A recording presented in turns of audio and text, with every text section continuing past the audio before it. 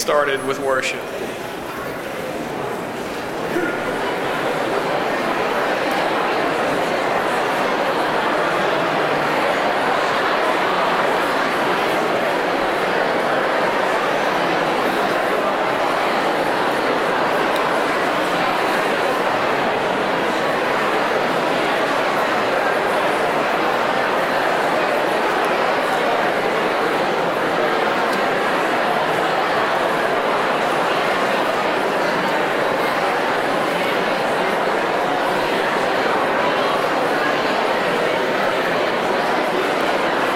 Let's all begin our morning with singing praise to God. 'Tis so sweet to trust in Jesus, just to take Him at His word, just to rest upon His promise, just to know thus saith the Lord. Jesus, how I trust Him, how I proved Him o'er and o'er. Jesus, Jesus, precious Jesus, oh, for grace to trust Him more. I'm so glad I learned to trust Thee, precious Jesus, Savior, friend, and I know that Thou art with me, will be with me to the end. Jesus, Jesus, how I trust Him, how I prove Him o'er and o'er. Jesus, Jesus, precious Jesus, oh, for grace to trust Him more. Amazing grace, how sweet the sound that saved a wretch like me. I once was lost, but now I'm found. Was blind, but now I see. 'Twas grace that taught my heart to fear, and grace my fears relieved. How precious did that grace appear, the hour I first believed. When we've been there 10,000 years, bright shining as the sun, we've no less days to sing God's praise than when we first begun. Amen. Be seated. Paul writes in Philippians about our Lord Jesus Christ, "Let this mind be in you, which was also in Christ Jesus, who being in the form of God, did not consider it robbery to be equal with God, but made himself of no reputation, taking the form of a bondservant, and coming in the likeness of men. And being found in appearance as a man, he humbled himself and became obedient to the point of death, even death of the cross. Therefore God has also exalted him highly and given him the name which is above every name, that at the name of Jesus every knee should bow, of those in heaven and of those on earth and of those under the earth, and that every tongue should confess that Jesus Christ is Lord, to the glory of God the Father. What an awesome God we serve. What an awesome Savior we have. Fair is Lord Jesus, ruler of all nature.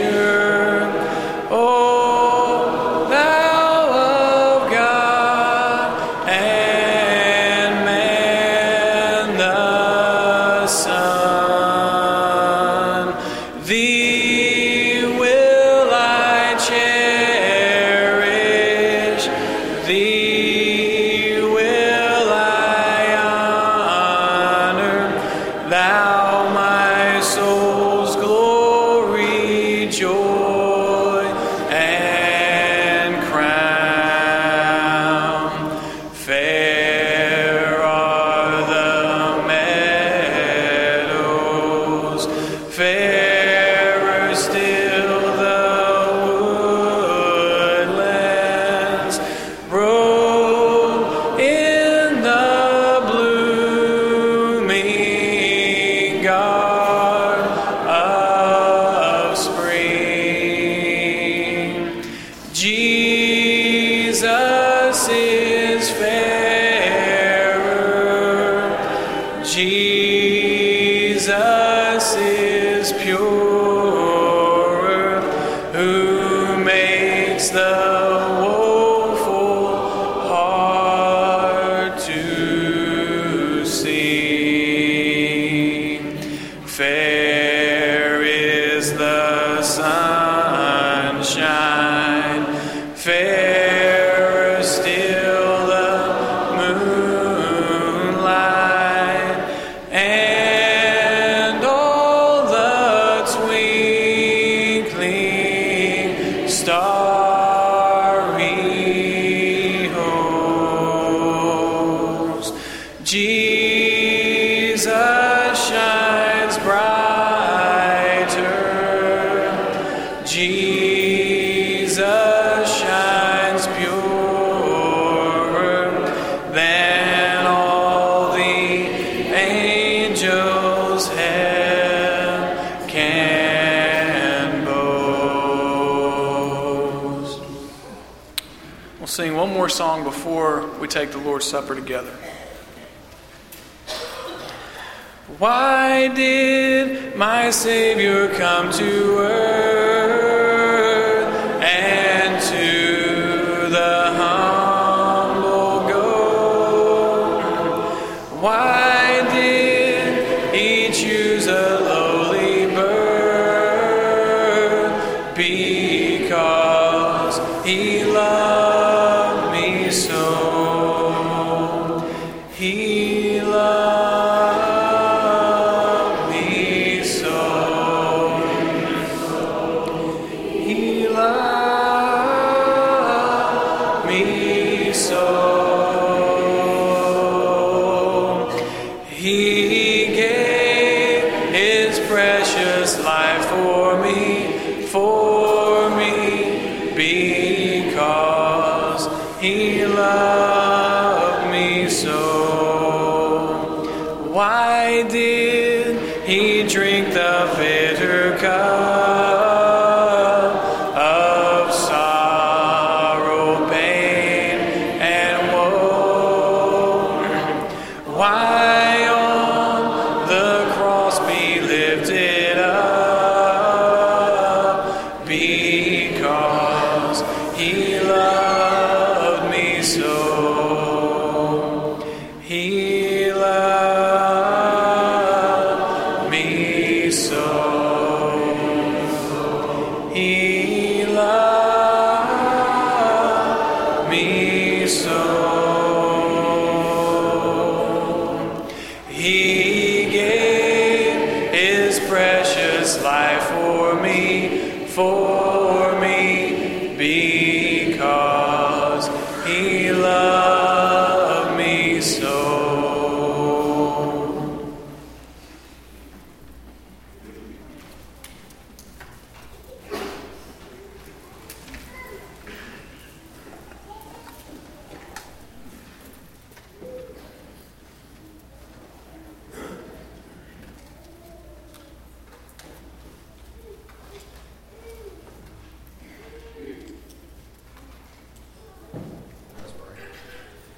Our dear Heavenly Father, we're thankful for this beautiful Lord's Day.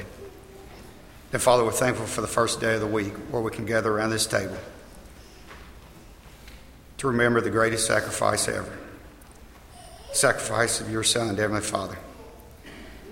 And Father, we're thankful that you allowed him to come to this earth to take our sins to the cross. And dear Father, as we partake of this bread, we pray that our minds will go back to the cross and remember that sacrifice. Dear Father, may we partake of this in a manner pleasing unto thee. In Jesus' name, amen.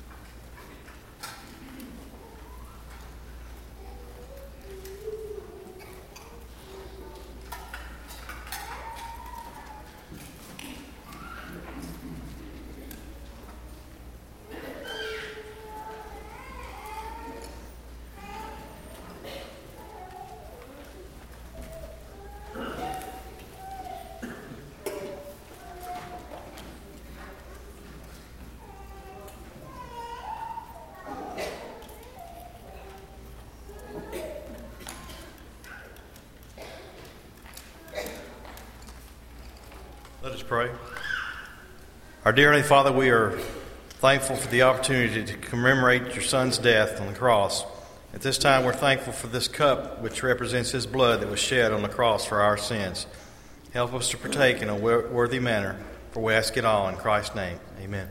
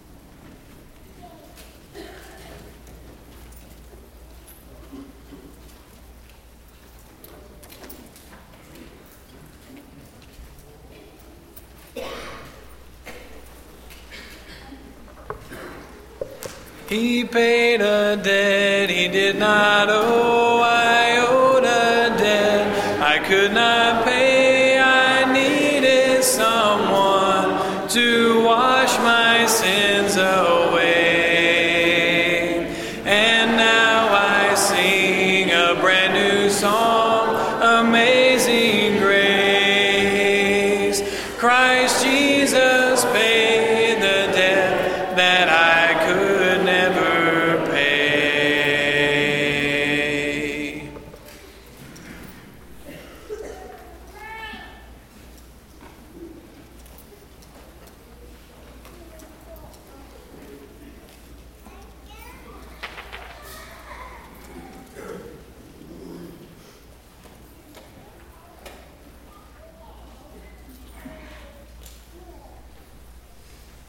Dear Heavenly Father, we're so thankful again for the day that you've allowed us.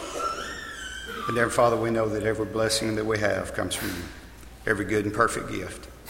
And dear Father, we're thankful for the opportunity we have at this time to give back. Dear Father, we pray as we give that we will give cheerfully. And dear Father, we pray that these monies will be used to further spread your word in this community and throughout the world. And Father, thank you for your love, for your blessings. In Jesus' name, amen. Amen.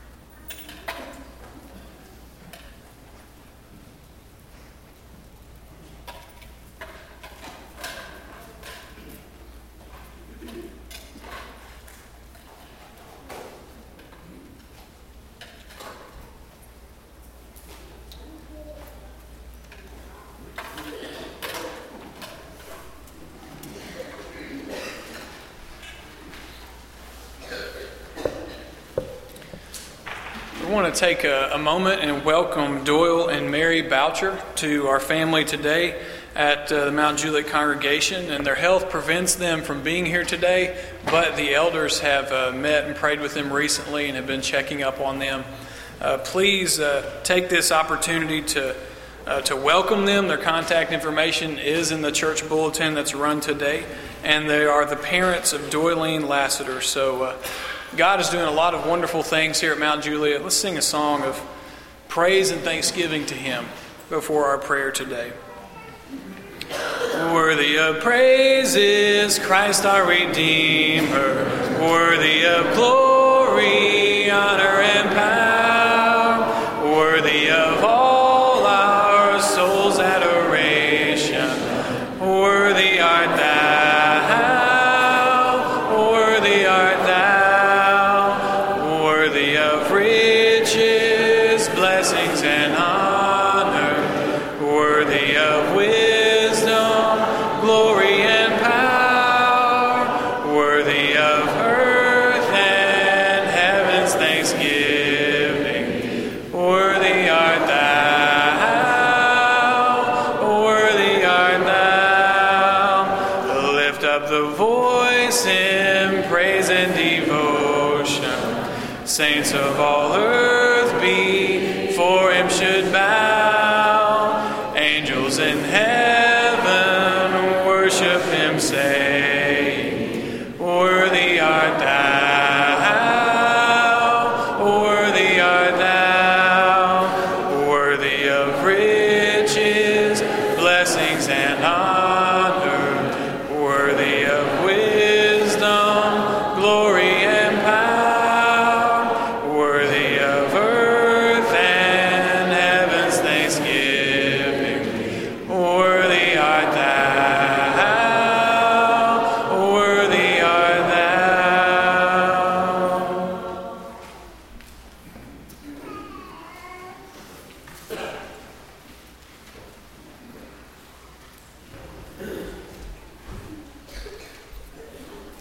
Would you bow as we go to our Father in prayer? Most holy, precious, and mighty Jehovah our God, who art in heaven, hallowed be thy most holy name. We bow our heads in reverence to thee at this time, O Lord, as we approach thy throne of mercy. We gather together as thy people, O Lord, today to cast aside the daily cares of life, to sing songs of praises and lift them up to you, O Lord, to glorify thee in thy most holy name, to worship and praise thee, O Lord, to acknowledge the death and resurrection of our Lord and Savior Jesus Christ, and to thank you for that great hope of eternal life when this life is over. When you look in our midst, O Lord, of your people here at Mount Julep, pray, dear God, that you will comfort those who are hurting, O Lord, for there are many. We pray that you will heal those who are sick, as we know there are many, and we know that thou art the great physician. We pray that you will humble the strong, O Lord. We pray that you will strengthen the weak and lift them up, O Lord. We pray that you will fill our empty tanks with love, that we can survive another week. We pray for the eldership and their families. We pray, dear God, that you will give them knowledge and wisdom as they lead us down a pathway of life, and pray it will be in a manner pleasing to thee, O Lord. We pray they will never compromise the truth, but hold fast to the doctrine that we have known. We pray, dear God, that you will be with the deacons and be with those teachers and everyone who is so active and gives so much of their time. Just bless them and their families, O Lord. And we pray for each individual member that goes about living their daily lives for you, O Lord. And we now pray, O Lord, as we enter our worship service, that it will be acceptable to you. In Jesus' most precious name, we pray. Amen.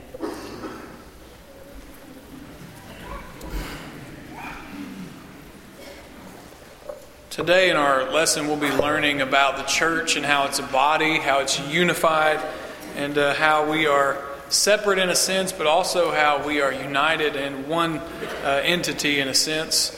And so we're going to sing a few songs that kind of match that theme. Will you please stand, and we'll sing a couple of songs for our scripture reading and lesson today.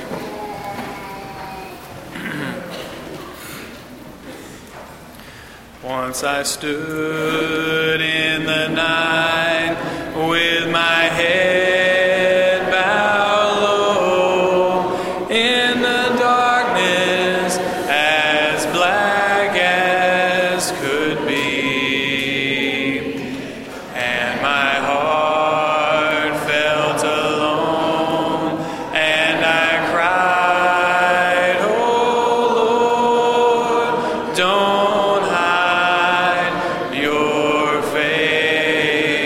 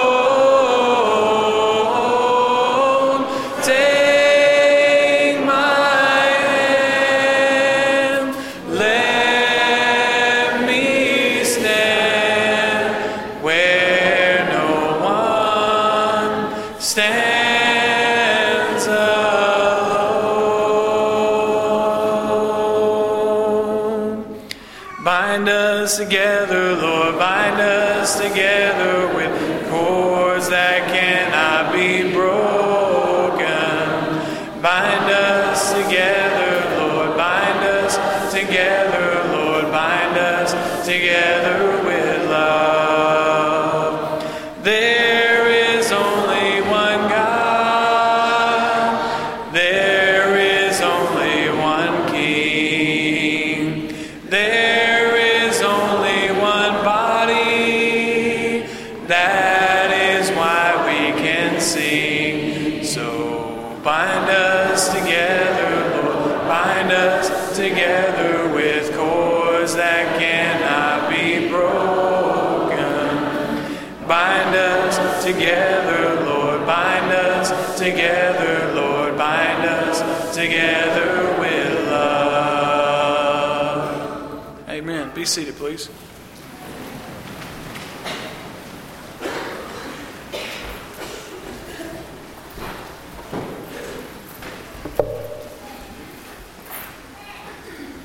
Scripture reading this morning will be taken from the book of Ephesians, chapter 4. We'll start at verse 1 and read 1 through 6.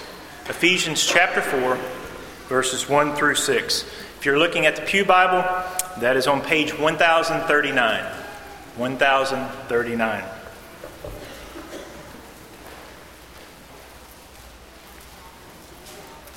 I, therefore, the prisoner of the Lord, beseech you to walk worthy of the calling with which you were called, with all lowliness and gentleness, with long-suffering, bearing with one another in love, endeavoring to keep the unity of the Spirit in the bond of peace. There is one body and one Spirit, just as you were called in one hope of your calling, one Lord, one faith, one baptism, one God and Father of all, who is above all and through all and in you all.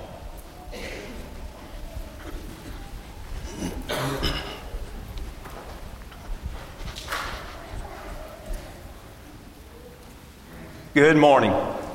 It is good to see each of you. If you're a guest, again, we welcome you. It encourages us that you're here, and we want to be an encouragement to you. We've had a lot of encouragement this past week. We've heard a bell being rung in our office many times over this past week. And what that bell is every time John Michael receives a call from a single mom saying that she wants to schedule an appointment for the car care clinic, he rings the bell. And it's the way that brightens all of our days. And this happened several times over this past week. In the foyer, you can pick up invitations to the Single Moms Car Care Clinic. They look like the ones that's on the screen there.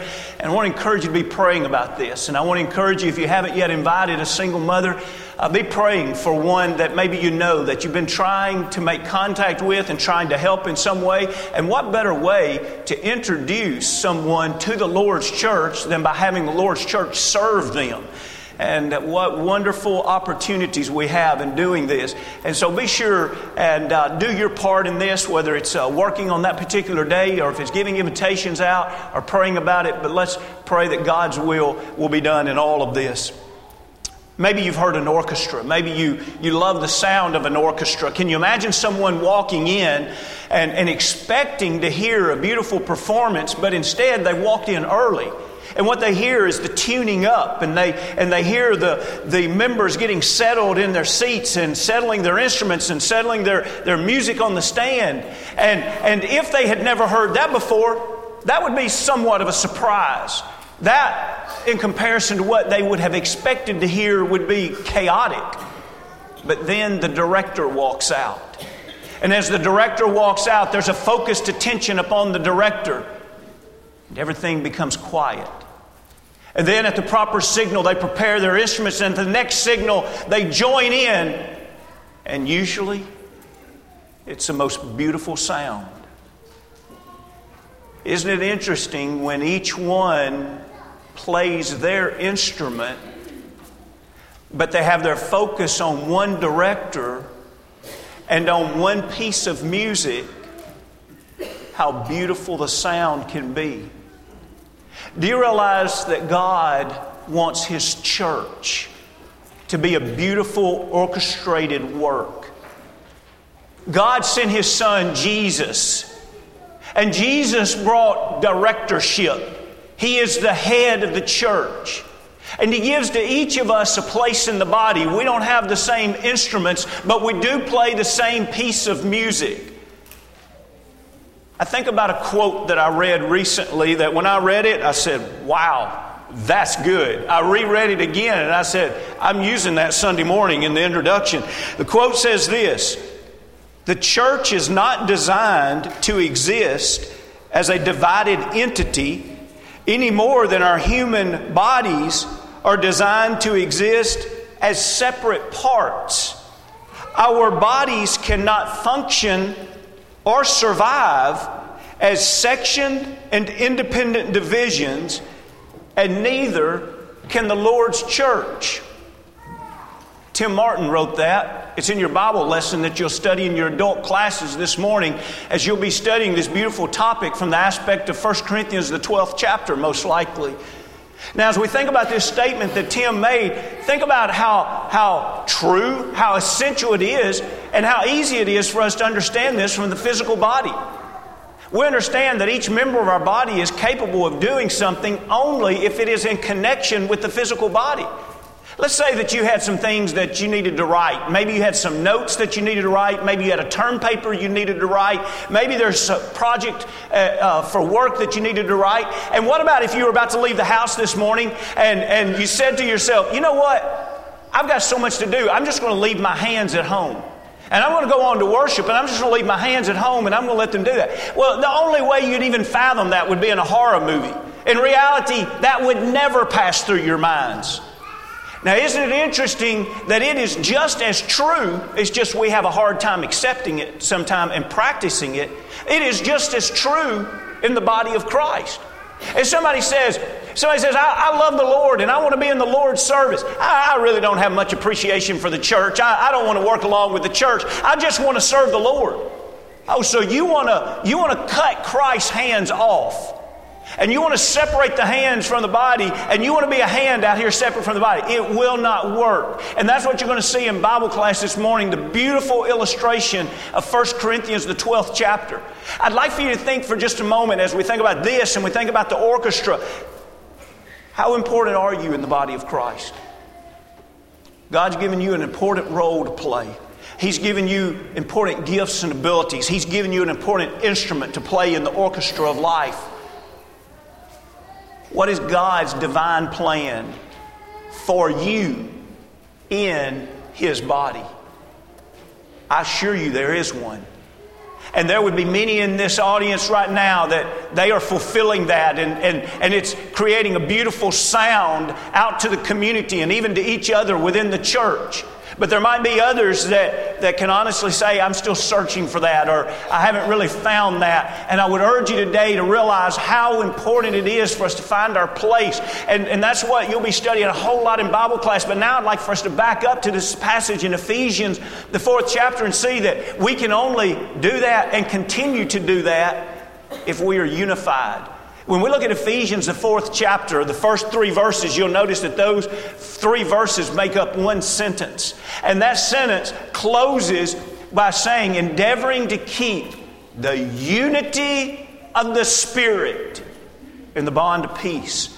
It's as if everything in that sentence is written to describe either how important or how to accomplish or how to maintain the unity of the Spirit. Now, it doesn't matter if it's in Greek or if it's in English. The word unity is real easy to define and to understand. The word unity means one. The unity of the Spirit.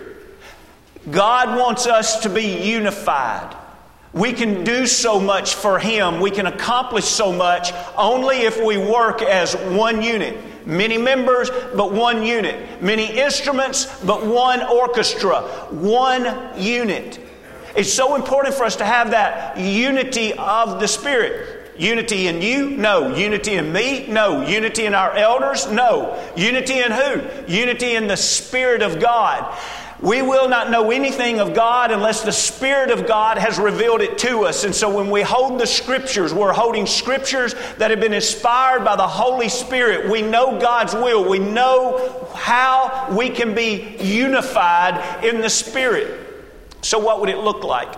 For just a moment, let's think about these 3 verses. In verse 1, he talked about walk worthy of the calling of which you're called.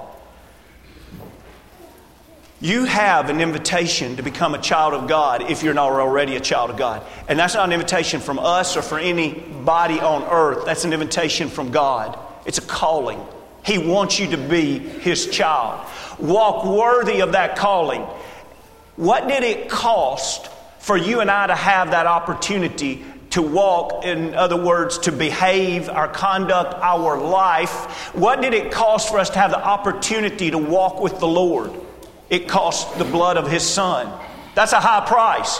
Now He says, okay, now that you realized how much it cost, you walk worthy of that calling.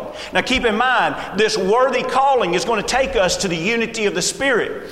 Now, let's go to the hard part and then back up and see how to accomplish it.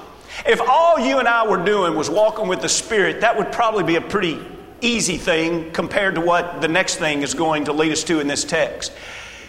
You see, if you were walking alone with the Spirit, or if I were walking alone with the Spirit, that means we only have to get along with who? The Spirit. But what if you're walking with the Spirit and I'm walking with the Spirit and we're going to have unity of the Spirit? Now who do we have to get along with? We get along with the Spirit and with each other. And now let's say that there's going to be 100 people that say they want to walk in unity of the Spirit. Now we have to get along with the Spirit and 100 other people that are walking, if we're really going to have unity of the Spirit. And you multiply that time hundreds, and then you have a lot of people that want to be unified in the Spirit. But that's a wonderful thing. But now here's the question. How are we going to unify all these people? It's not easy.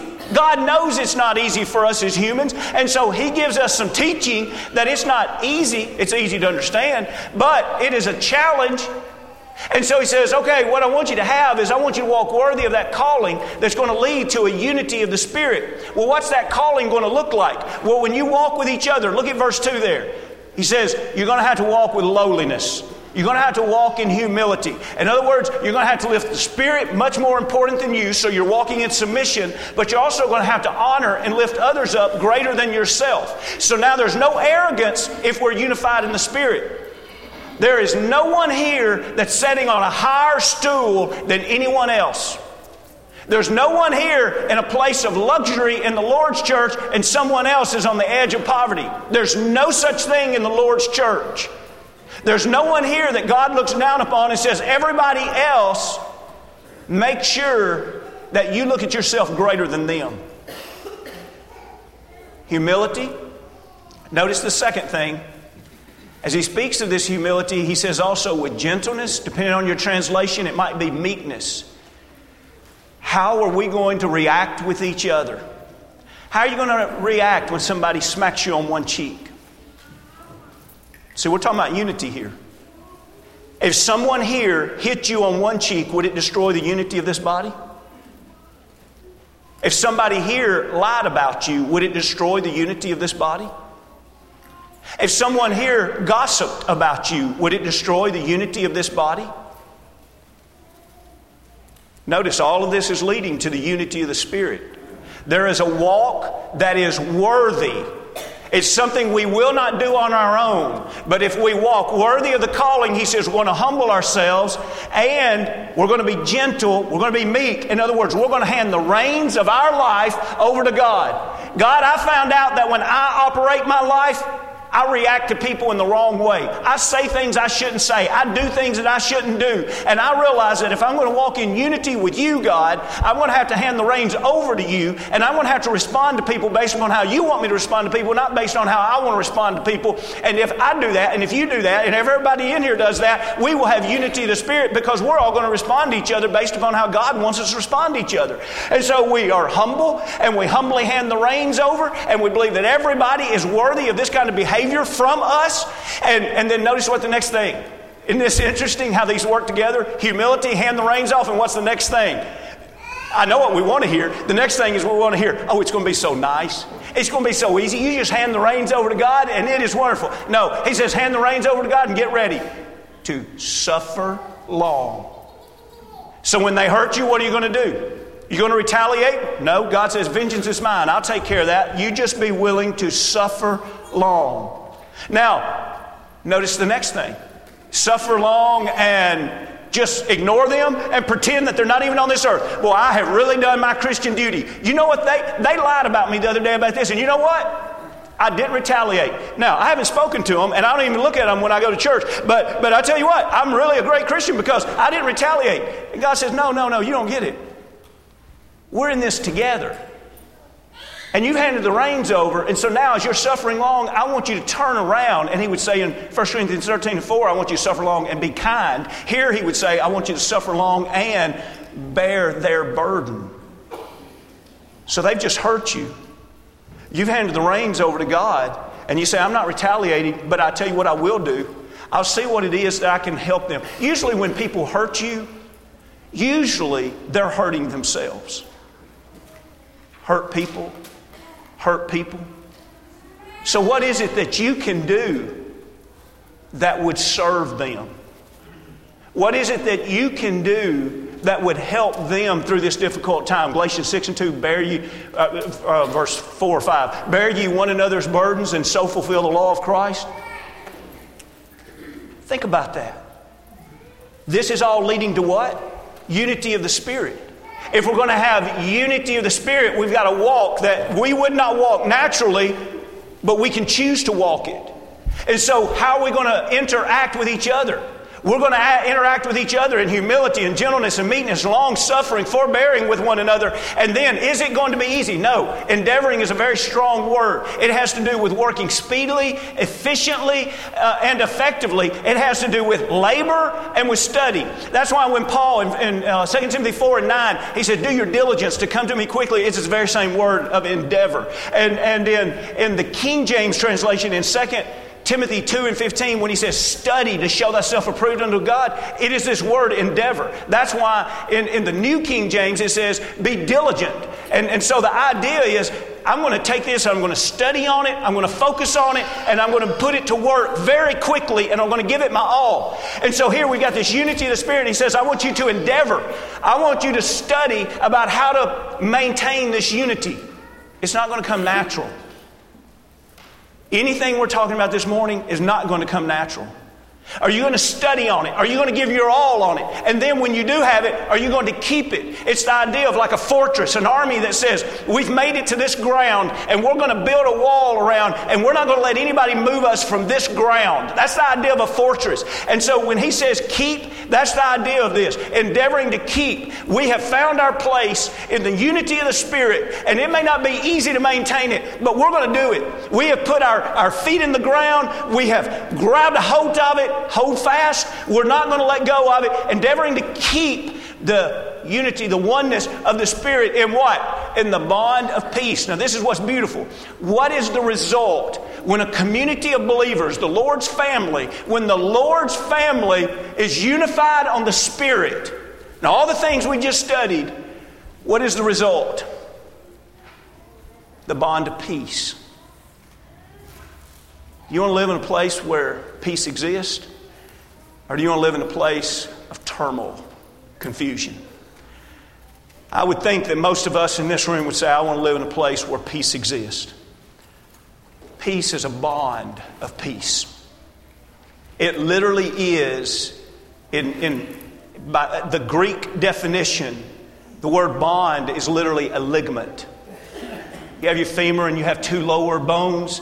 What holds these three bones together so that if you're blessed with the ability this morning to walk, and you may get up from here and maybe you don't have any aches and pains in your knees, and maybe you will get up when the amen is said and you'll start walking to your Bible class and you may not even really think about it. One leg right in front of the other. How can that happen? It cannot happen unless the ligaments are doing what they are designed to do. What do ligaments do? They hold together the other members of the body. The unity of the Spirit holds us together. And it holds us together with something that's far more important than just us. When we think about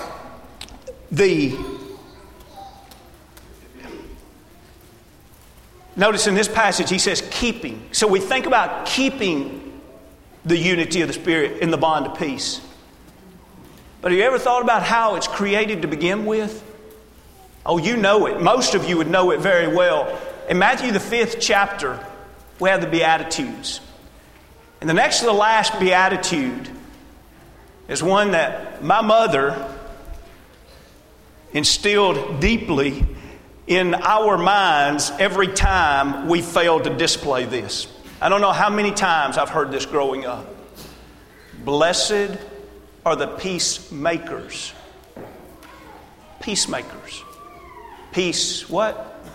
You know, like a watchmaker. What do watchmakers do? Make watches. What do peacemakers do? Isn't it interesting how many people say they enjoy peace, but yet they won't do what it takes to make it? Peace is a result of a lot of effort. Matter of fact, if you've ever read the Beatitudes here and you've thought to yourself, I don't know exactly how's the best way to make peace. Well, a real good recipe for how to make peace is go back and read the text that we're studying today in Ephesians, the 4th chapter, and look at verse 2. Whenever we're humble, and whenever we hand the reins of our life over to God, and whenever we're willing to suffer along with others, and we're willing to bear one another's burdens, that is the way to make peace. Now, out of everything I've said, it's not that it all leads up to this, but I'd like for you to tune in real quickly if I've lost you, because this is crucial to everything we are saying today. Please do not think that what we're doing is throwing out some kind of public service ad this morning that's about 30 minutes long to say, hey, wouldn't it be great if we just had peace as a congregation and it was only an earthly, physical topic? Like, what if today someone went home and said, oh, we studied today in the sermon, and we studied about how we as families ought to live peacefully. Isn't it wonderful when a family can live peacefully? Or we studied about how a church ought to live peacefully. Isn't it wonderful when a church can live peacefully?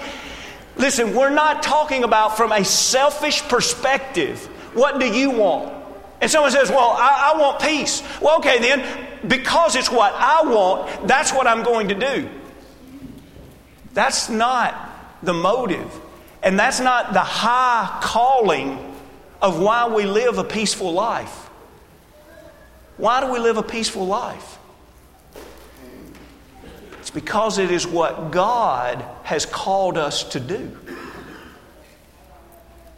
There may be some in this room, your nature is argumentative. There may be someone in this room that you kind of like it when somebody doesn't like you. Listen, what God is calling us to do isn't necessarily about you. What God is calling us to do is about us. It's about His body. Are we going to be unified? Are we going to portray to the community about us what Jesus looks like? Now, to be able to do this, we have to be unified, and that unity is powerful. And I wonder how Christ feels. Notice, not how you feel. How does Christ feel when we destroy that unity? Mariano Rivera is statistically the greatest closer of all time. And if you know just a little bit about sports, you know what's happened this past week. You know that he was shagging some fly balls before a game. It's just something he always enjoyed doing. And so he went out to center field and he was shagging fly balls. And if you've seen the clip that is played 1,000,000 times in the last few days, he went to shag a ball at the warning track and his knee just buckled. He fell into the wall and then he rolled over on the ground. And then immediately, even though this actual picture is a minute or two after this, but his face looked immediately like that when he hit the ground. He hit the ground and kind of went into a fetal position, grabbed his knee, made that face. Then he laid out flat on the ground, and then he kind of just inched around on the ground. You could tell that the pain was almost unbearable, and then people started running to him. And what created all of that? A ligament. The greatest closer in baseball will not throw the rest of this year. Why? A ligament. Out of place. Well, it's a good thing he doesn't throw a baseball with his kneecap, right? He'll just put his kneecap off the side and say, it's broken, I'm going to go out and pitch. We understand that doesn't work physically, don't we? Why is it so hard for us to understand that spiritually? Whenever we destroy peace in the body of Christ, are you with me? The body of Christ, what's the head? The body of Christ is the church. We're members. Christ is the head. I would guess that Christ's face looks a lot like that when we destroy peace. I can imagine how it causes Christ to grimace. I can imagine how it just destroys the peace of Christ at that moment where He's just longing for us to work together and to exalt Him. We have to have unity. And in the last 3 verses that we read this morning, we realize that unity has to be upon truth. Listen, we never can sacrifice the unity of truth to be unified with someone else. The unity of truth has to be the highest priority because that's the unity of the Spirit. The Spirit of God revealed the truth to us. And I'd like for you to notice in Ephesians, the 4th chapter, verse 4 through 6, we have 7 ones. And these are foundational truths that's been revealed to us from the Scripture, that everything that we believe and are taught in the Scriptures and practice go back to these 7 ones. Notice the word one. It's a passage about unity. And so he says, look, there's only one Father, one Son, and one Holy Spirit. And then he begins this passage by saying there's only one church. And then he goes back to what was ordained even before the creation of the world. There's one hope of the calling. In other words, there's one scheme of redemption, if you will. There's one hope of the calling. And then notice, there is one faith. What is faith? Now you say, you have faith and I have faith. That's not what he's talking about here. He's talking about the system of beliefs that would be practiced if an individual followed only the Word of God. Faith comes by hearing, hearing by the Word of God. And so even though there are many faiths out there, there's only one faith that we are supposed to be putting our faith in. Now that's interesting when today one of the most common phrases that's stated at times or topics like this is someone will say, oh, well, that's just your interpretation of the Scripture. Don't fall for that one. It may be your interpretation of the Scripture, but what we must do is make sure that our interpretation of the Scripture is truth. Listen, 2 plus 2 is 4, and it doesn't matter what your interpretation is, and it doesn't matter what my interpretation is, it's still 4.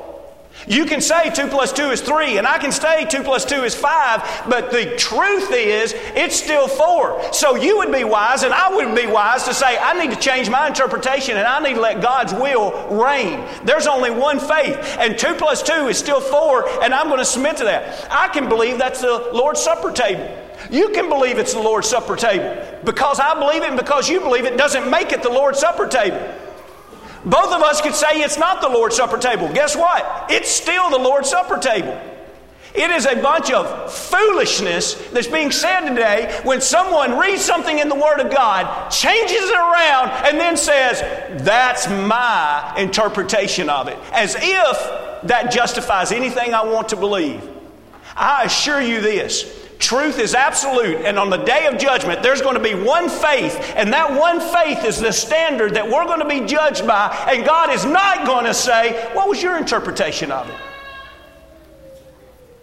God's going to say, did you submit to it? That's what it is to be a child of God, is to say, I submit to your ways. How many baptisms are there? There's one. How many does the community around us say there are? Oodles. There are many things taught around us that the Bible never teaches about baptism. And what I need to make sure is that I believe in the one baptism that is taught in the Holy Scriptures. What's the point? The point is, if we are going to walk in unity, now please get this, if we are going to walk in unity, the truth must reign supreme as our compass and as our guide. We must be unified on the truth. And once we are unified on the truth, we do need to be unified with each other. And we need to have that humility. We need to have that meekness. We need to have that long suffering. We must have that willingness to forbear with one another. On this slide, you see a picture of a camera that's disassembled. Now, some of you here are so mechanical, you might look at one particular part and say, oh, I could use that for something. Most of us here would look at this camera and say, even though all the parts are there, that camera would do me no good. Right? You know, when I live apart from the unity of the Spirit of the church, I'm kind of like that disassembled camera. I'm apart and I have a place in a greater whole. But the question is, do I choose to do it? And 1 Peter 4:10 tells us that we have a part in that greater whole. And second, in 1 Corinthians 12 and verse 7, we find out that our part is to profit all. Now, let's say that we all come together and we each fulfill our part. Here's what's awesome. We keep our focus on Jesus. And we work together to serve each other and the community. And you know what picture it produces? When it's done right, all people see is Jesus.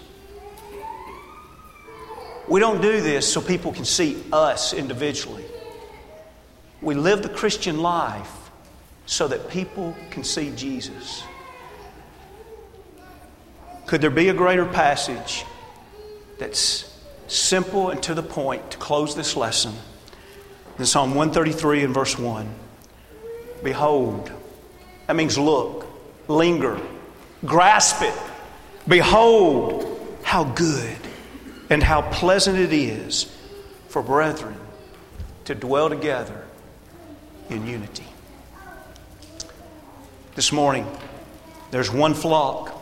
And that flock belongs to God, and God invites us to come and be a part of it. And He invites us to help make and build the peace within it. He gives us a compass of truth so that we can remain united. But it is up to us whether or not we're going to follow that and whether or not we're going to submit to Him and serve each other. And all we do, people would admire it and say, I see Jesus. I see Jesus in that. Is that what people see in us? If you're not a child of God this morning, we're about to sing a song of encouragement. And if you want to come down and confess that Jesus Christ is the Son of God and be immersed into Christ for the remission of your sins, we would love to assist you with that. Maybe you've done that along the way. You've lost the way of keeping your focus on Jesus. Maybe it's even affected the way you treat other people. Maybe it's affected the way that you've interacted morally or spiritually or socially, and you want the forgiveness of sins and you want to come back to your Lord. Let's make sure that in our life, everything that we are and everything that we do is walking worthy of the calling and living together in unity. If we can help you, come as we stand, as we sing.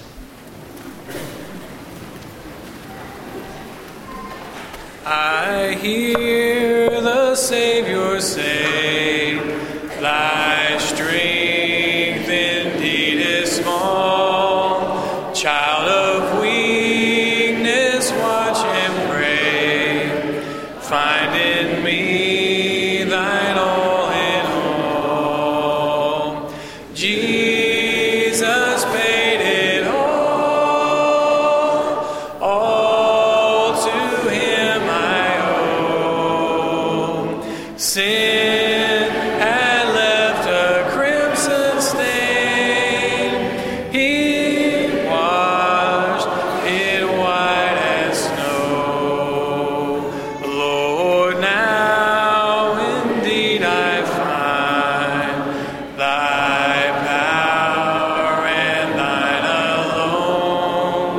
can change the leper's spot.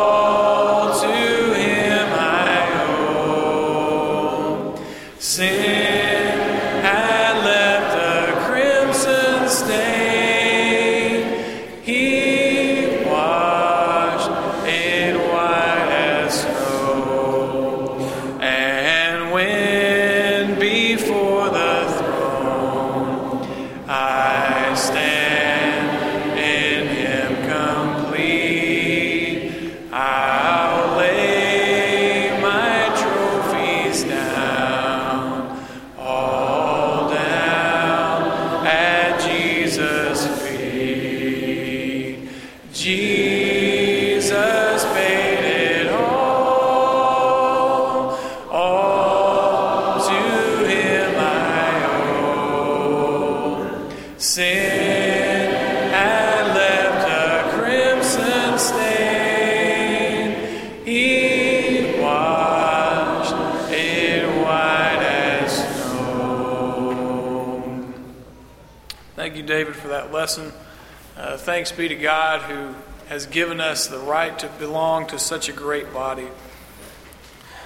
If you will, pass your attendance cards to the aisle, and if you are a member or guest, we encourage you to fill those out so we can have a record of your attendance. They'll be taken up by our young soldiers serving Christ during this closing song, and we'll have a prayer, and we'll be dismissed to classes.